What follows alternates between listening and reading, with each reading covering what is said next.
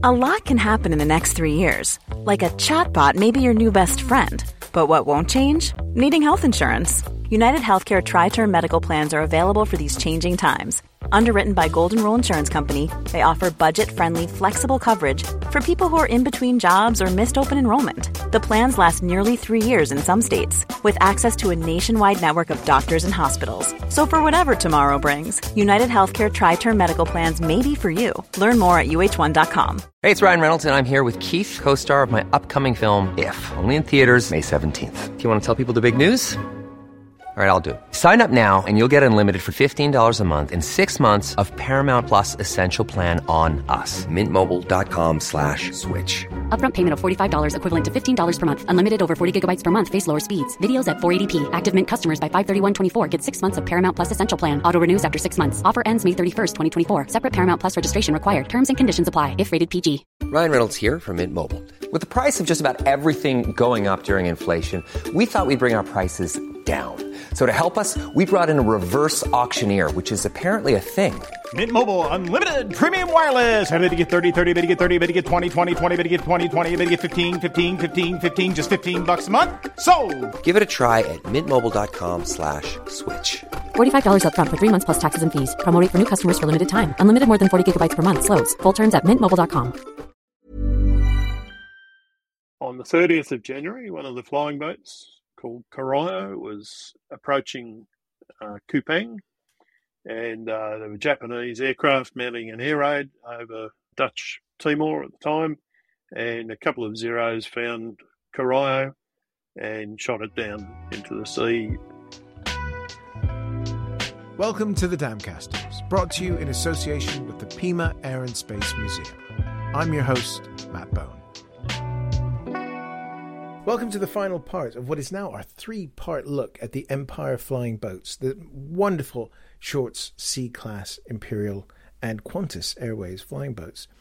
Now, we're right in the middle of the outbreak of war in our conversation with Phil Vabre, who is the president of the Civil Aviation Historical Society in Australia and the boss of the excellent Airways Museum at Essendon Airport.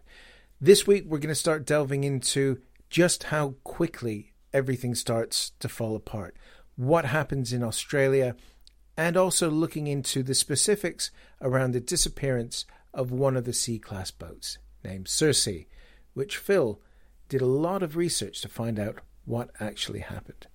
So, without further ado, we're going to dive straight back into our conversation with Phil and find out just how quickly events are moving in the Pacific. Being an ex-ops chap, I could just sort of see that the working on the hoof to keep services going through this. It was there ever discussions to just stop these services, or was it always keep as much going for as long as possible while the situation? Because we're talking weeks here, aren't we? It's not a long period of time that the Japanese are rushing south, so it's very much on the fly. Was there ever discussion just to stop, pull everything back? You're absolutely right. It was under 3 months from kind of the start of the Pacific War to when things really terminated, or that phase of the war terminated. So a really very compressed time frame. There wasn't any plan to stop services. The whole thing was to try and keep it going as long as possible. And the reason was that the Empire flying boats were the only, what we would call, heavy airlift capability in the Empire. The British Empire at that stage didn't have a great deal in the way of, the RAF or the RAAF didn't have much in the way of transport aircraft. And these flying boats were the only heavy lift air transport that they had, and they had to keep going. That was basically it. Plus the fact of, needing means of transporting communications, letters and dispatches and people and that sort of thing for military purposes. There just wasn't any alternative. So it took a lot of effort to piece all this together. And I will give a shout out at this point to a friend of mine, Paul Sheehan, who has done a lot of research as well on the Empire flying boats. And he's just a research machine. He's dug out a lot of great information. But luckily, it took quite a while to find them, but the airline movement charts for all of these aircraft still exist. The BOAC kept records of where all their aircraft were on huge big graphs, so they could see at any particular point in time where the aircraft was, where each aircraft was. And remember, they had dozens of aircraft in their fleet. And so these charts still exist, and they're an absolutely invaluable historical record. Anyway, suffice to say that those 3 months were just a complete shambles, really. As you said, the situation changed from day to day. There were times when nobody really knew who was in charge in particular places or who was calling the shots. And there were frequent changes of routes and times and all the rest of it. So from an operations point of view, it was amazing that they managed to get as much done as they did. And I tip my hat to the people who were orchestrating all of that. That's why you always have your best people in ops. That's right. Exactly. So, they did a pretty good job all round. And as I said, they, were responding at short notice to the military situation. The other thing that survives, which is amazing, in the Qantas archives, which I found, were things called the Captain's General Reports. So at the end of each trip, the captain would write a report of what had happened on that trip. And they are also enormously valuable historical record, and they haven't got them for their entire services, but just for this period, they all still exist. And they describe some incredible things like, they'd be flying along and they'd get over the radio, and because they had to maintain radio silence on the flying boats, but the ground stations would broadcast air raid warnings and so on, and they would look for a little bay or something that they could duck into and wait out the air raid. And even then, they would often report seeing Japanese aircraft flying overhead and just hope that they weren't seen, because they're pretty vulnerable either in the air or on the water. And by this point, they've all been repainted in camouflage on the top surfaces and things like that. Yeah, the Empire flying boats were camouflaged early on in the war. But still, They're not the most inconspicuous things at the best of times, yeah. Right. One thing people don't often think about, all the service people, obviously they were all exposed to danger and so on, but they all got recognition, they got their medals and, pensions and all the rest of it. People of civil aviation, by and large, didn't get any of that recognition, and yet the dangers that they faced, in many respects, was great as the dangers that service people faced. And, they did it with comparatively very little thanks or recognition, and I think that's something we need to think about more. We're sort of getting to the point where the flying boats that are operating these routes, you're saying that they're ducking in to avoid raids and things, they don't stay unscathed for long, do they? They start bumping into the Japanese quite early on. Indeed, they don't. And actually, the first Empire flying boat lost out in this part of the world, the world at that point, was a BOAC operated one. So as I said, Qantas were operating through to Karachi, but BOAC were tasked with running an extra service down to the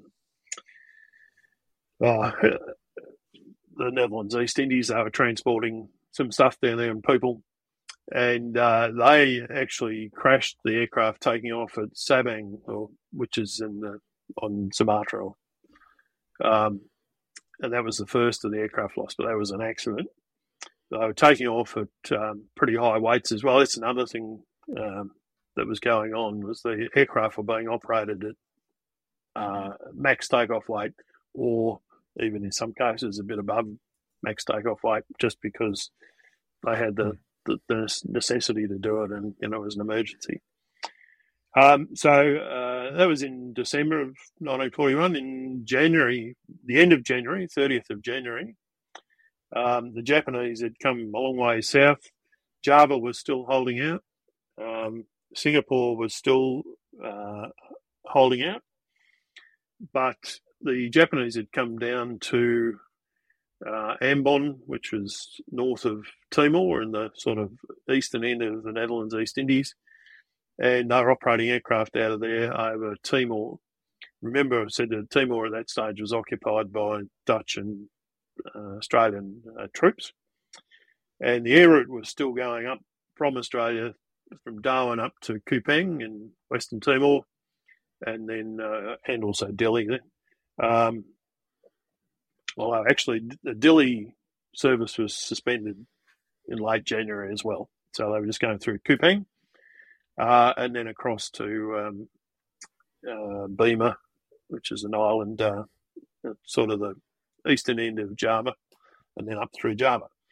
On the 30th of January, one of the flying boats called Corio was approaching Kupang, and there were Japanese aircraft mounting an air raid over Dutch Timor at the time, and a couple of Zeros found Corio and shot it down into the sea south of Timor. The captain of the flying boat, a bloke by the name of Orb Kosh, he had an incredible career actually, Orb, but he tried to dodge the fighters and the bullets, but to no avail. They shot into the sea. They crashed the aeroplane. Some of the passengers were killed on the impact, but a lot of them got out, and a few of them were able to swim to shore. Some of them drowned after they got out of the flying boat. Orb Kosh himself, I think, had, if I remember rightly, had a bullet wound in his knee, but he was a champion swimmer, and he was able to make it to shore along with some of the other people, and they set up a little camp on the beach, and then one of the chaps was able to eventually walk down the coastline and find a village and alert people to the fact that they were there and they were rescued off the beach. So it was a bit of a disaster, and the Australian authorities, because remember, Australia only owned 6 of these flying boats, and Corio was one of those, and between Imperial Airways and Qantas, there weren't that many of them, and we couldn't really afford to lose important aircraft like that. So the Australian Department of Civil Aviation, as they'd become by then, told Qantas that they had to move their service to the west to avoid going through Timor. So there'd also been some pre-planning done on that as well, and they ended up, Qantas moved their operations west to Broome, which is on the northwest Australian coast, and the plan was to operate services up to a port on the southern coast of Java called Cilacap. Now, it was a much longer flight than the Darwin to Kupang leg, and so payloads were obviously going to be quite reduced, but the importance of keeping the service open sort of overrode any thoughts about abandoning at that point. So Broome itself was a real problem. Broome's quite a large harbour, but very shallow water, and the tides in that part of the world are huge. They're about 15 feet tides. So when the tide went out at Broome, you had sort of acres and acres and acres of mud flats before you got to the water. And when the tide came in, it was sort of lapping at the top of the pier kind of thing. And that posed enormous problems of how do you moor these aeroplanes? How do you refuel them? Because all the fuel had to be taken out in drums. There was no tanks. We talked about tanks yesterday, in part one, at the permanent flying boat bases, but at Broome there was no fuel tanks, so everything had to be carted out on a boat. They had to commandeer boats. I took the masts off one boat so it could go under the wing of the flying boat. One of the advanced features of the Empire flying boats, actually, which I don't think I talked about in part one, was it had what today we would call single point pressure refueling.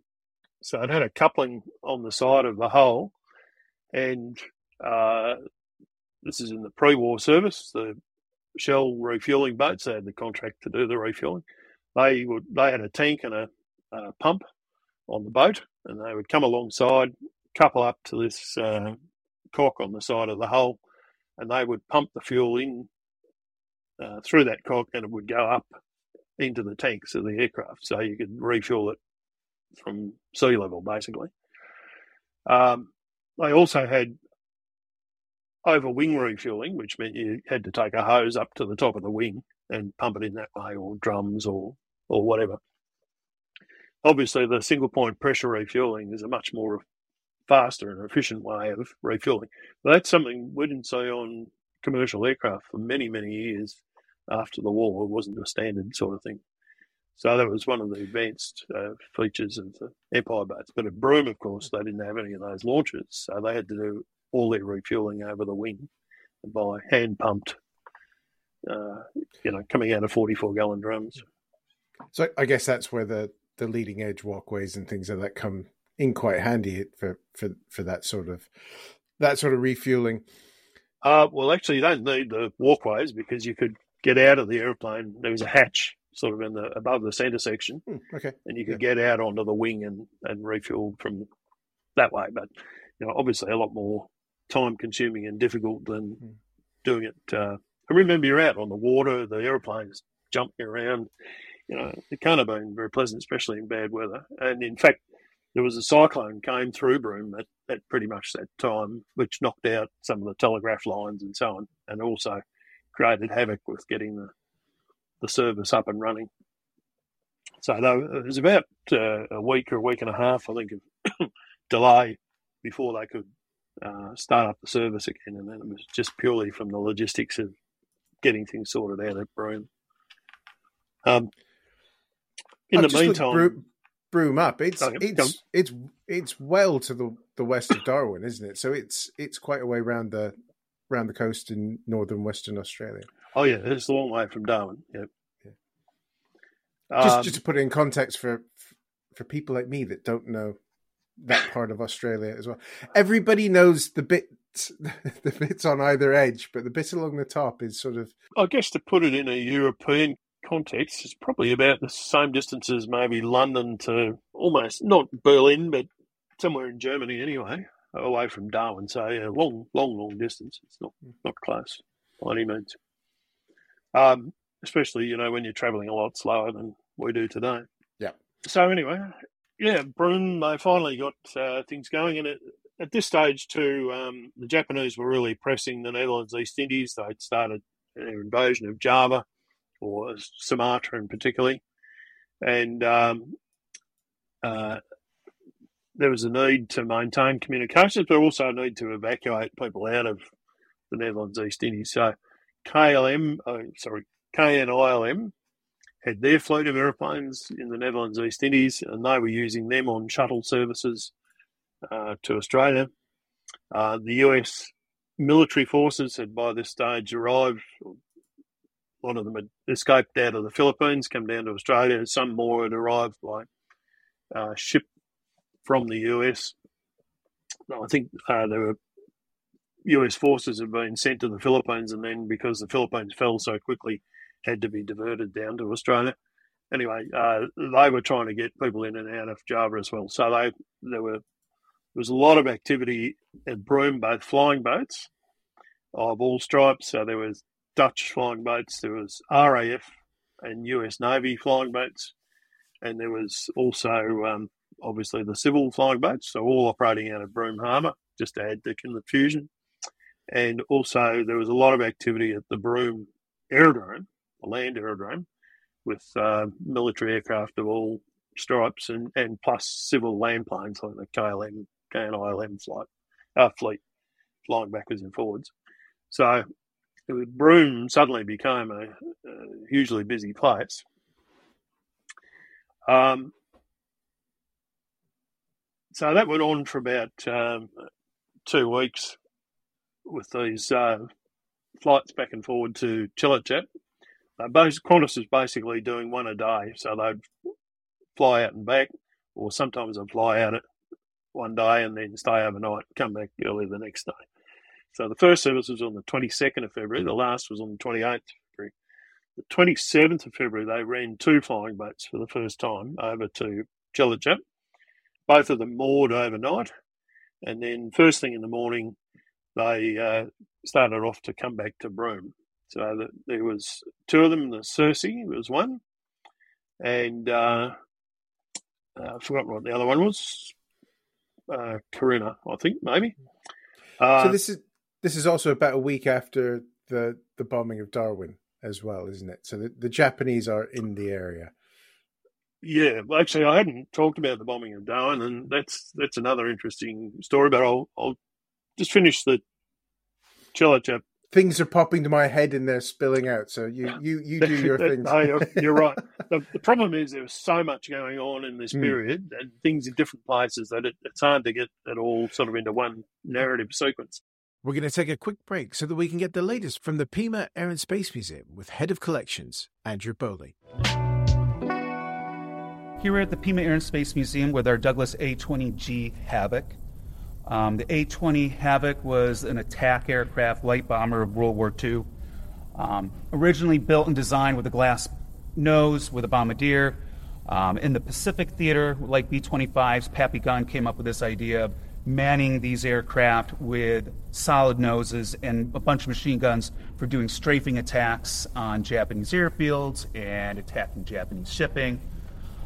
This aircraft is an actual combat veteran. It flew with the 89th Bomb Squadron in New Guinea on a mission. I think bombing Wewak. It was damaged and made an emergency landing in a swamp in New Guinea. The crew was recovered and the aircraft sat there pretty much forever until it was found in the 80s, and in the early 90s it was recovered by the Royal Australian Air Force. This A-20 with another one that they had, they restored the one Helen Pelican, which was another combat veteran from the Pacific. They used a lot of the parts from this aircraft for that aircraft. Then actually went to a civilian owner, and then we ended up buying from that civilian owner and finished up the restoration, put it on display here. It's a unique aircraft in the fact there's only about 4, if I recall, A-20 Havocs anywhere on display in the world, with one in a private collection, one at the Air Force Museum, one here, and one in a private collection in Russia.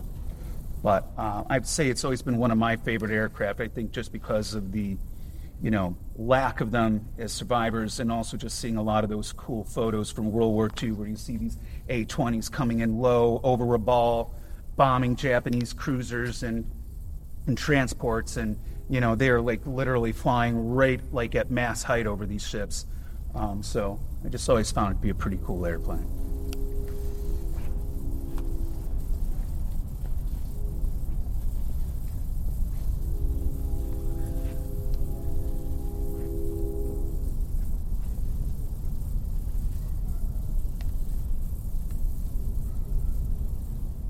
To learn more about what is on display and what events are coming up at the Pima Air and Space Museum in Tucson, Arizona, please do check out their website at www.pimaair.org.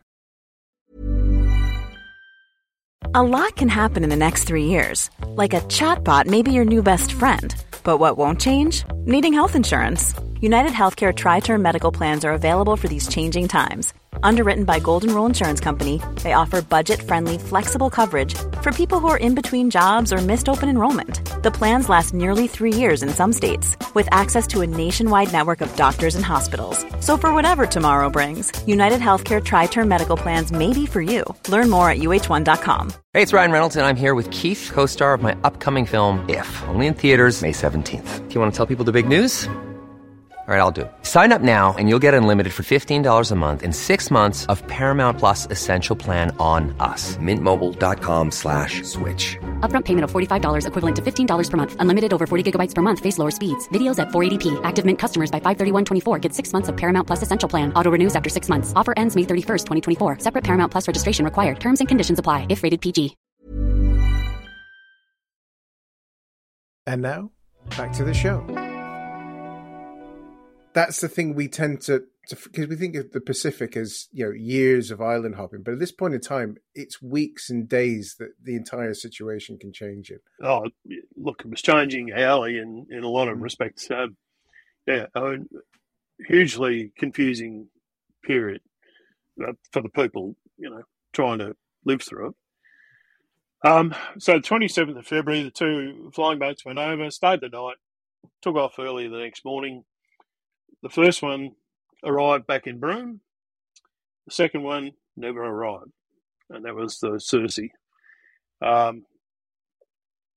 They did a big search the next day and never found any trace of the aeroplane, and for the next 70 plus years, nobody knew what had happened to it. And it was assumed, of course, that the Japanese had shot it down, but there was no proof of that, despite quite a bit of searching after the war in various Japanese records that we'd captured.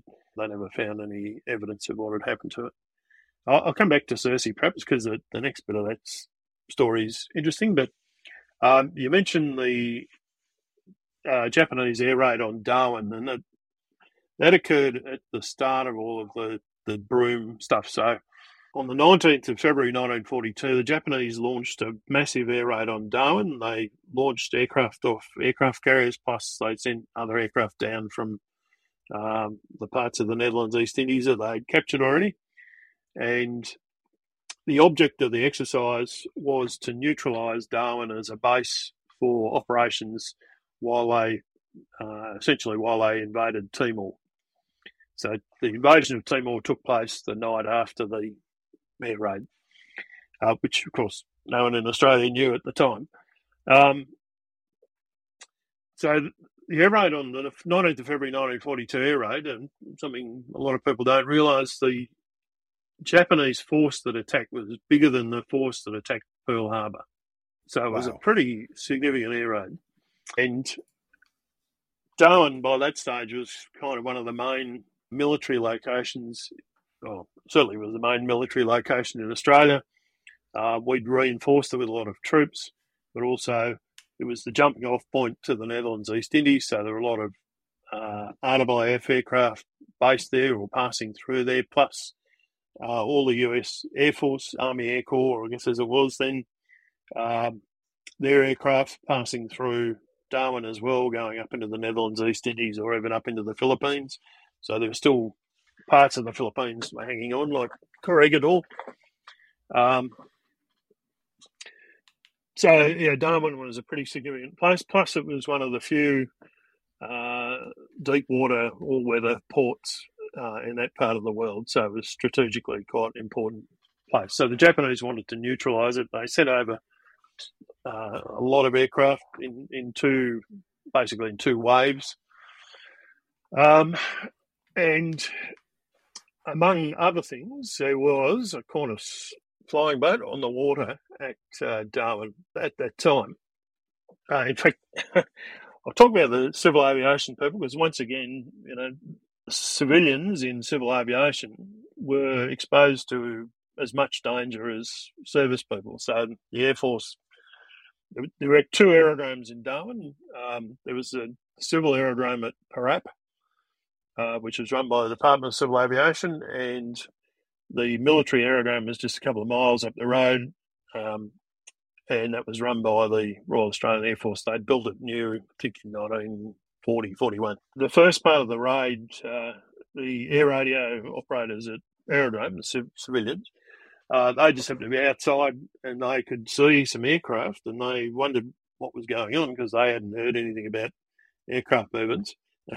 They realised then that they were Japanese aircraft, and they immediately jumped on the radio and sent out an air raid warning message. And that air raid warning message, which began with QQQ, was the thing like SOS sort of. That air radio message or the air raid warning message, I should say, was flashed down the air radio network to Melbourne, which is where the Australian government was located in those days. And that was the first knowledge that anyone outside of Darwin had that there was an air raid on Darwin, or the first air raid on on the Australian mainland, sent by the civilian air radio operators. So the air raid did a lot of damage, but as part of that, there was a Qantas crew at the hotel in Darwin of this flying boat that was moored in the harbour, and they wanted to save their aircraft at all costs. So the captain and first officer of the flying boat raced down to the harbour, got into a boat that took them out to the aircraft, and they did a quick pre-flight inspection, started the thing up, and eventually took off under the noses of the Japanese, and they flew the aeroplane out to Groot Island that we talked about in part one, and sat it out there. So it was quite an escape, and in the meantime, the Japanese had bombed the harbour. They did a huge amount of destruction. The air radio building had all its windows blown out. The wharf that they used, there was a freighter there, I should say, called the Neptuna, and it was full of ammunition and got set alight and then detonated with a huge explosion, and the ship basically sank at the wharf, and it was there till well after the war. The wreck of the ship, so blocking the wharf at Darwin, the only one that they had back then. So enormously destructive, and as I said, they sank ships in the harbour, and there are other flying boats, military flying boats, Catalinas there that were sunk and so on. But the Qantas one got away as a real sort of escape adventure. There's a great story actually too of the Qantas engineers had a boat that they used to take out to the flying boat and to service it, and they got in their boat and they were going to go out to the aircraft, but as they were heading out they saw it take off and disappear. But then they were out in the middle of Darwin Harbour when the Japanese came back to strafe the harbour, and they were a bit concerned about being strafed by Zeros, so they steered their boat into the mangroves on the other side of the harbour and sort of pulled it in as far as they could, and then all got out of the boat because we only fairly shallow water there. And they hid in the mangroves until the Japanese had bugged off. So they didn't want to make themselves a target either. So yeah, that was the first air raid on Darwin, and then, as I said, a week later we had the Cersei shot down off Java. So if you want to hear the story of how we worked out what happened to Cersei, it's also yes, quite please, an interesting thing.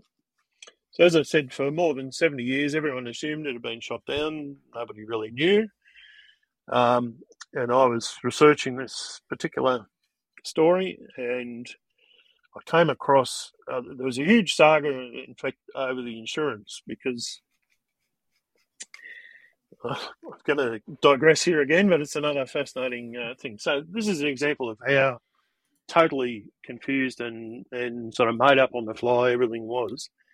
The Qantas flying boats that were in Australia at the time, so when Singapore fell, some of the flying boats were west of Singapore and they went under BOAC control, and then all the ones that were east of Singapore retreated back to Australia and they came under Qantas control. I think there were only 4 of them, in fact.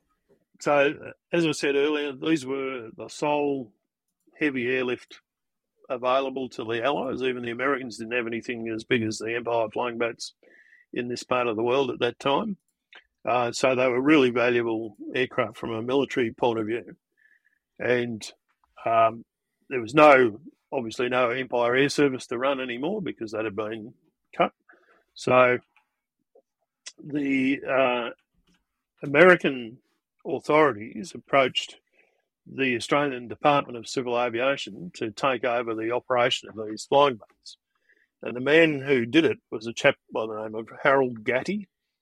Gatty will be a familiar name to many people. He was the navigator for Wiley Post when he did his round the world flight in the Winnie May earlier in the 30s. So Gatty was a navigator principally, and he immigrated to the US, and he'd done some work over there for Pan Am, I think. Anyway, when the war began, Gatty was put in charge of air transport operations out in the Pacific, or at least for that part of it. So Gatty, who was actually an Australian, that was a bit that I overlooked mentioning. He was an Australian originally and had gone over to the States, came back to Australia.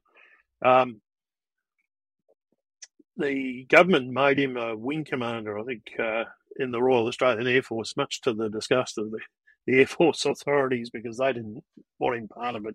But he was given that rank so that he could, throw his weight around to do his job because he was, I think he was Kenny's air transport man. So he approached the Department of Civil Aviation to charter these flying boats. They came up with a verbal agreement about how these flying boats were used, and then the Department of Civil Aviation in turn told Qantas what they wanted them to do. So you had this kind of three-way chain. So Qantas technically owned the aeroplanes. Department of Civil Aviation was telling them how to use them, and they were being told in turn by Gatty and his crew what they wanted them to do. So it was a three-way thing. So the part of the verbal agreement was that the Americans would indemnify the loss of the flying boats due to military action. So none of this, as I said, all this happened so quickly because of the situation. None of it was put in writing until after the event, which is part of the problem. So the aeroplanes were normally insured on a joint policy between Qantas and Imperial Airways by British Aviation Insurance, which was obviously based in the UK, and they had insured the aircraft. That was their pre-war insurance. But they didn't cover any war risks as part of that insurance, so that was specifically excluded. So when the aeroplanes were being used for military purposes, somebody had to assume that risk, and Gatty had said that they would do that. When Cersei was lost, Qantas went to the Department of Civil Aviation, who went to the Americans and said, well, the aeroplane was obviously shot down, therefore you have to cover the cost of the loss. The Americans, on the other hand, said there's no evidence that it was shot down, so we're not responsible. Claim it from British Aviation Insurance. British Aviation Insurance said, well, obviously it was shot down, so we're not going to pay for it. So, and this went on, I kid you not, there's inches and inches of files dealing with all of this that went around and around and around for about 10 years, well into the post-war years, arguing about who was going to pay for the loss of this aircraft. Having argued with insurance adjusters, I'm surprised it only lasted for 10 years. Yeah, well, yeah. Eventually, they gave up trying to get the money out of the Americans, and British Aviation Insurance copped it, but they then said, well, we're not going to insure any of the Qantas aircraft again. So there was that.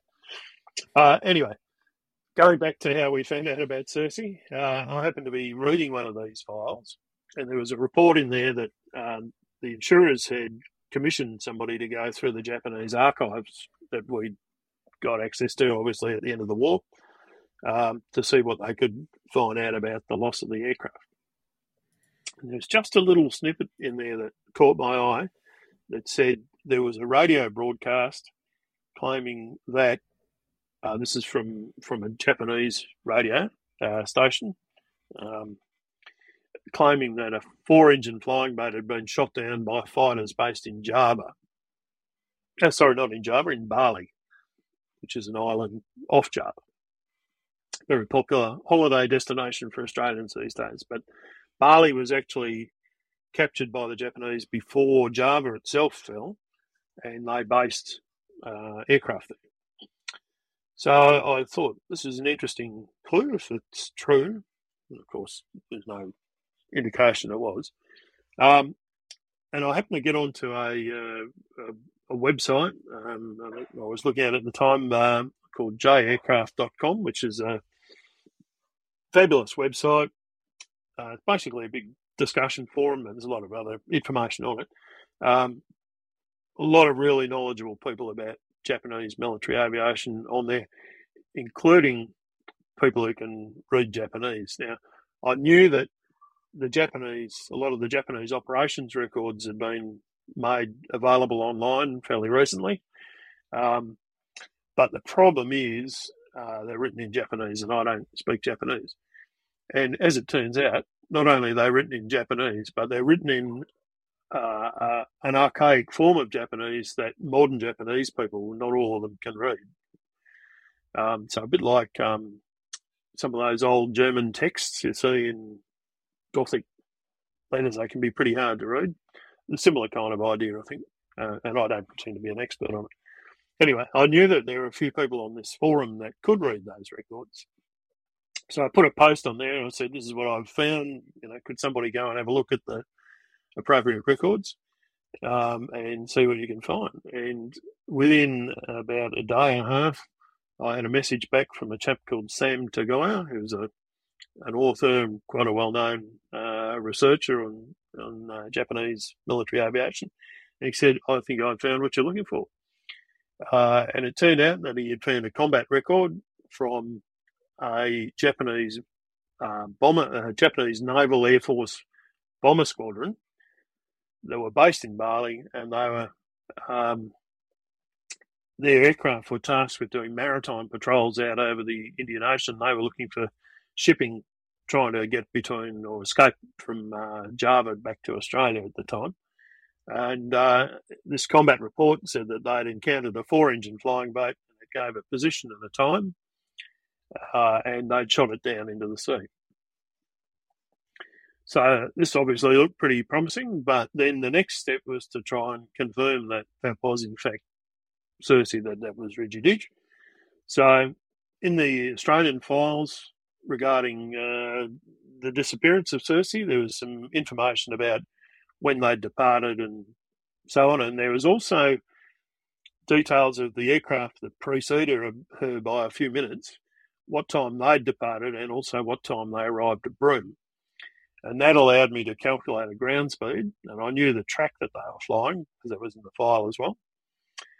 And I was able to calculate an intercept, or what time because we knew where the bomber had shot down the aircraft and what time, and I was able to work out that, in fact, the two things were the same, and that it was, in fact, Cersei that she had shot down. So it was a pretty interesting process, and all of that was actually more difficult than it seems, because there's a whole bunch of different time zones used in the different reports. So everything first had to be converted back to a standard time zone, and that's why we use UTC in aviation, because otherwise it'd be a nightmare, and this was exactly why.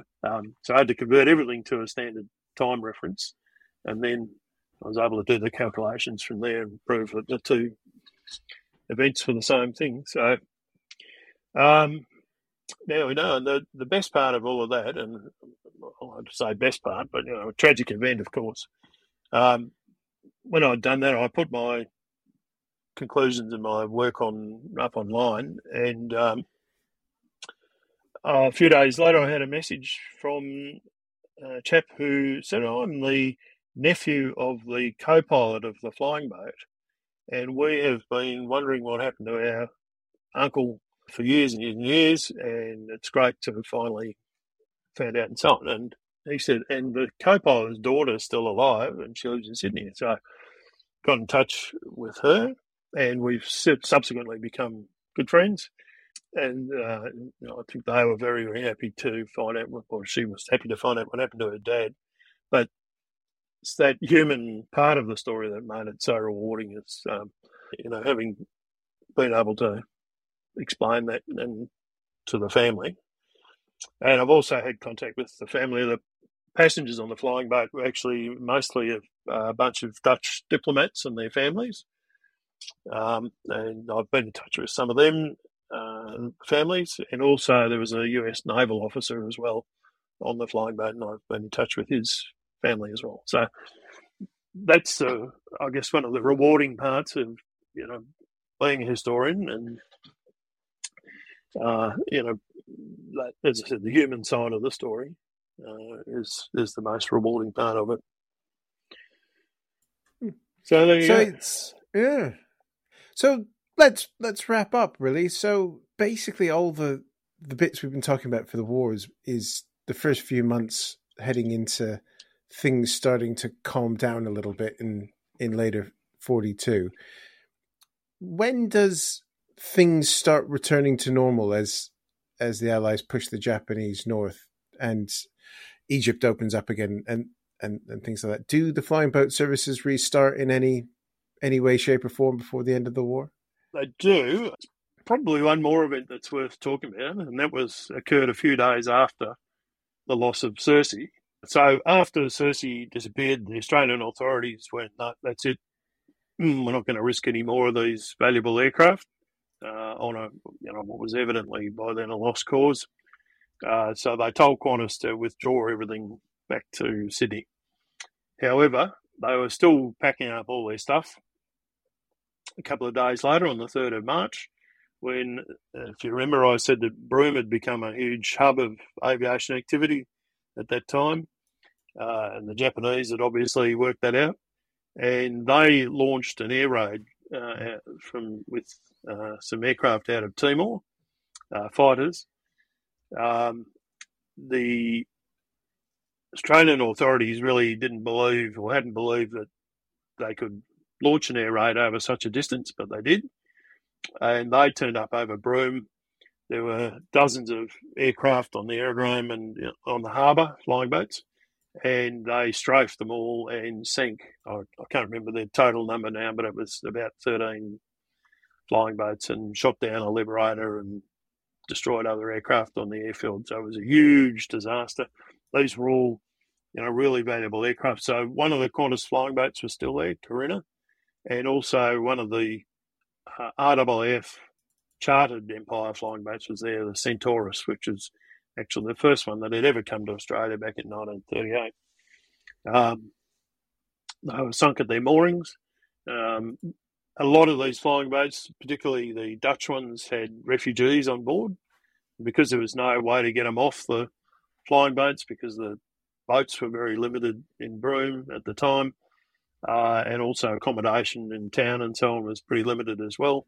They spent the night on the flying boat. The Japanese turned up early in the morning the next day, sunk all these flying boats, and there were a lot of casualties of civilians, refugees as well. So it was a huge disaster. And that kind of rules a line under that period of the war. Qantas withdrew everything back to Sydney, and they were employed operating after a week or so of reorganising. They were employed running services up to Darwin, and their basic job was ferrying military equipment and personnel up to Darwin and back. Now, they did actually lose about a few weeks after that. They lost another one of their flying boats, so we're whittling the fleet away pretty quickly at this point. The Corinthian was one of the Imperial Airways boats that was trapped on this side of the route. They were doing a night alighting in Darwin Harbour. No one knows even to this day exactly what happened, but I suspect they hit some debris in the harbour and punched a hole in the hull, and the aeroplane sank in the harbour. There was a couple of American service people killed, but that was kind of it. So they carried on with that. The threat to Darwin, there were more air raids, and they continued on for a few years, but basically the main threat to Darwin sort of dissipated after that. And shortly afterwards, the Japanese turned their attention towards New Guinea. And people may be familiar with the whole story of the Kokoda track and so on. Mm-hmm. It was pretty desperately fought battles in sort of early to mid-1942. And the flying boats were largely used to reinforce New Guinea, so they operated services from Sydney or Brisbane up to New Guinea. They were involved in the defence of Milne Bay, which was on the very eastern end of New Guinea. Another great battle. In fact, that was the first time the Allies won a victory over the Japanese, over a Japanese invasion, was at Milne Bay. They were able to repulse their invasion there. And the Qantas Empires were operating into Milne Bay. Once again, they're flown by civilians, civilian people that the bases in Port Moresby and elsewhere. No medals, no recognition, but just as much danger as any of the service people there. So that's pretty much it. The rest of the war was basically just transport flights. In 1943, the Qantas were able to get back their aeroplanes, their flying boats from the Air Force, because the RAF had started to take deliveries of large numbers of Catalinas and also Martin Mariners, which they were using for transport. So they were able to release the Empire flying boats back to Qantas. And Qantas only had one by that time, so they were glad to get two of their flying boats back. But then they lost a couple more in accidents. And by the end of the war, there was only one left. Poor old Coriolanus, which was a lone survivor, carried on. Soon after the war, Imperial Airways, like these flying boats, they kept pounding up and down the route for years during the war, the latter part of the war. And they all had really, really hard lives. And by the end of the war, they were pretty well knackered. And, of course, there were bigger, better aeroplanes had come along. Plus, lots of aerodromes had been expanded to the point where large land planes could use them, which wasn't the case in the pre-war years. And that was the reason why we'd had the flying bird service in the first place, or one of the reasons. So there was no need for these poor old Empire flying boats, and BIAC withdrew and scrapped these pretty quickly after the war. Qantas kept Coriolanus going till 1947. In the later part of it, she was used on service up to Fiji through Noumea. Once again, there weren't land aerodromes available in some of these places, so the flying boats still had a bit of a role to play, but really, Coriolanus became an orphan. I haven't talked about New Zealand, but Tasman Empire Airways Limited, or TEAL, got two Empire flying boats in 1940, and they used them across the Tasman. That was the final connection in this part of the world on the Empire Airmail scheme, but it didn't, not the Empire Airmail scheme, because that had been cancelled by the time they started, but the Empire Air route, I should say. They were special long-range versions of the Empire boats, but they were also retired fairly shortly after the war. Anyway, Coriolanus, one of the Qantas engineers, a bloke by the name of George Roberts, tried to buy it from Qantas. He was going to keep it on his property somewhere, I think, but Qantas wouldn't sell it to him, and instead they broke it up in 1948, and she was the last operational Empire flying boat anywhere when she was taken out of service. So it's tragic. They were designed and brought in for a particular purpose. They served for a year, didn't really live to see the full potential, but during the war they gave absolutely sterling service in what they were doing. And, the Empire's communications would have been a lot less effective without the Empire flying boats, that's for sure. So a tragedy that none of them were ever preserved, I think. Yeah, it's one of those things with hindsight, you look back and maybe they could have done something. But again, it was a knackered old airplane, wasn't it? With new and wonderful things coming in at the end of the war, I suppose. Like with all of these things, people saying, Typhoon should have been saved. We should have saved one of every type. All of that business. People were looking forward, weren't they? And they were trying desperately hard not to look back. Exactly the same thing. It's just so people wanted to look forward. They wanted to put the war behind them, and there were bigger, shinier aeroplanes coming along. Plus, materials were in short supply, so scrapping and recycling the materials was important. So it's just, from our perspective now, many years later, a bit sad that they didn't at least keep one. But there you go. Phil, this has been utterly fascinating, and my mind just can't get by how compressed a timeline this really is. The initial services out to Australia, down to Africa, only really operated at their full weight for less than a year, and before being repurposed into so many different things. And it's as we've made clear, there's a lot to talk about, even in that sort of short 10-year period before the last one was gone. So thank you so much for spending all this time with us. It's very kind of you.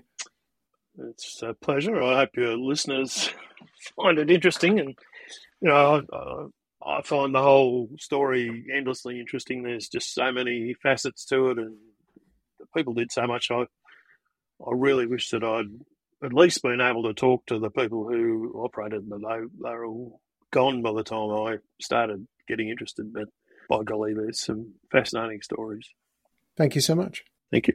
I cannot thank Phil enough for his time to go through the incredible story of the Qantas Empire flying boats and all that amazing research that he's done for what is an incredible service that only lasted for such a short period of time, like a year. I highly recommend you checking out the Airways Museum website. There's just a wealth of information. Also, you can check out Phil's articles in the Aviation Historian, which is a superb quarterly magazine who have been silly enough to let even the likes of me write for them. But Phil's articles are in Aviation Historian 9, 11, 31, 32. Link in the description below, as are the other bits to Phil, the Airways Museum, and everything in there. So please do check out his work. And please let us know what you've thought about this 3-parter, which was supposed to be a 2-parter, but as you can see, there's a lot to talk about. So thank you, as always, for your support of the pod. It's been great to see the numbers going up. So if you're new, please do check out all the old episodes as well, including that first part with Phil, if this is your very first episode. If you like it, tell your friends. That's the best way to spread the love for the pod. Leave some stars and a review in your podcast app of choice. If you're on Apple Podcasts, just pop some stars in. It really does the world of good to the algorithms, which we all know are taking over the world. As always, hello to our AI overlords.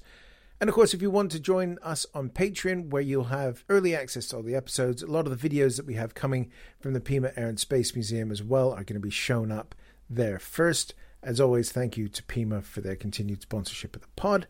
But if you want to get this stuff ad-free, early, some extra bits, ramblings from me, that's on the Patreon, link in the description below. It starts at just £3 a month plus a bit of VAT. You get a thank you card from me in my own handwritten scrawl. It's great. But you don't have to do that. Just tell your friends. Everything's ace. As always, thank you for listening. We've got some fun stuff coming up. I'm moving house as well, so that we might miss an episode. I don't know yet. I'll let you know. But until then, please do take care of yourselves. Thank you for listening. Bye-bye. The Damcasters is hosted and produced by Matt Bone and is a Boney Abroad podcast production.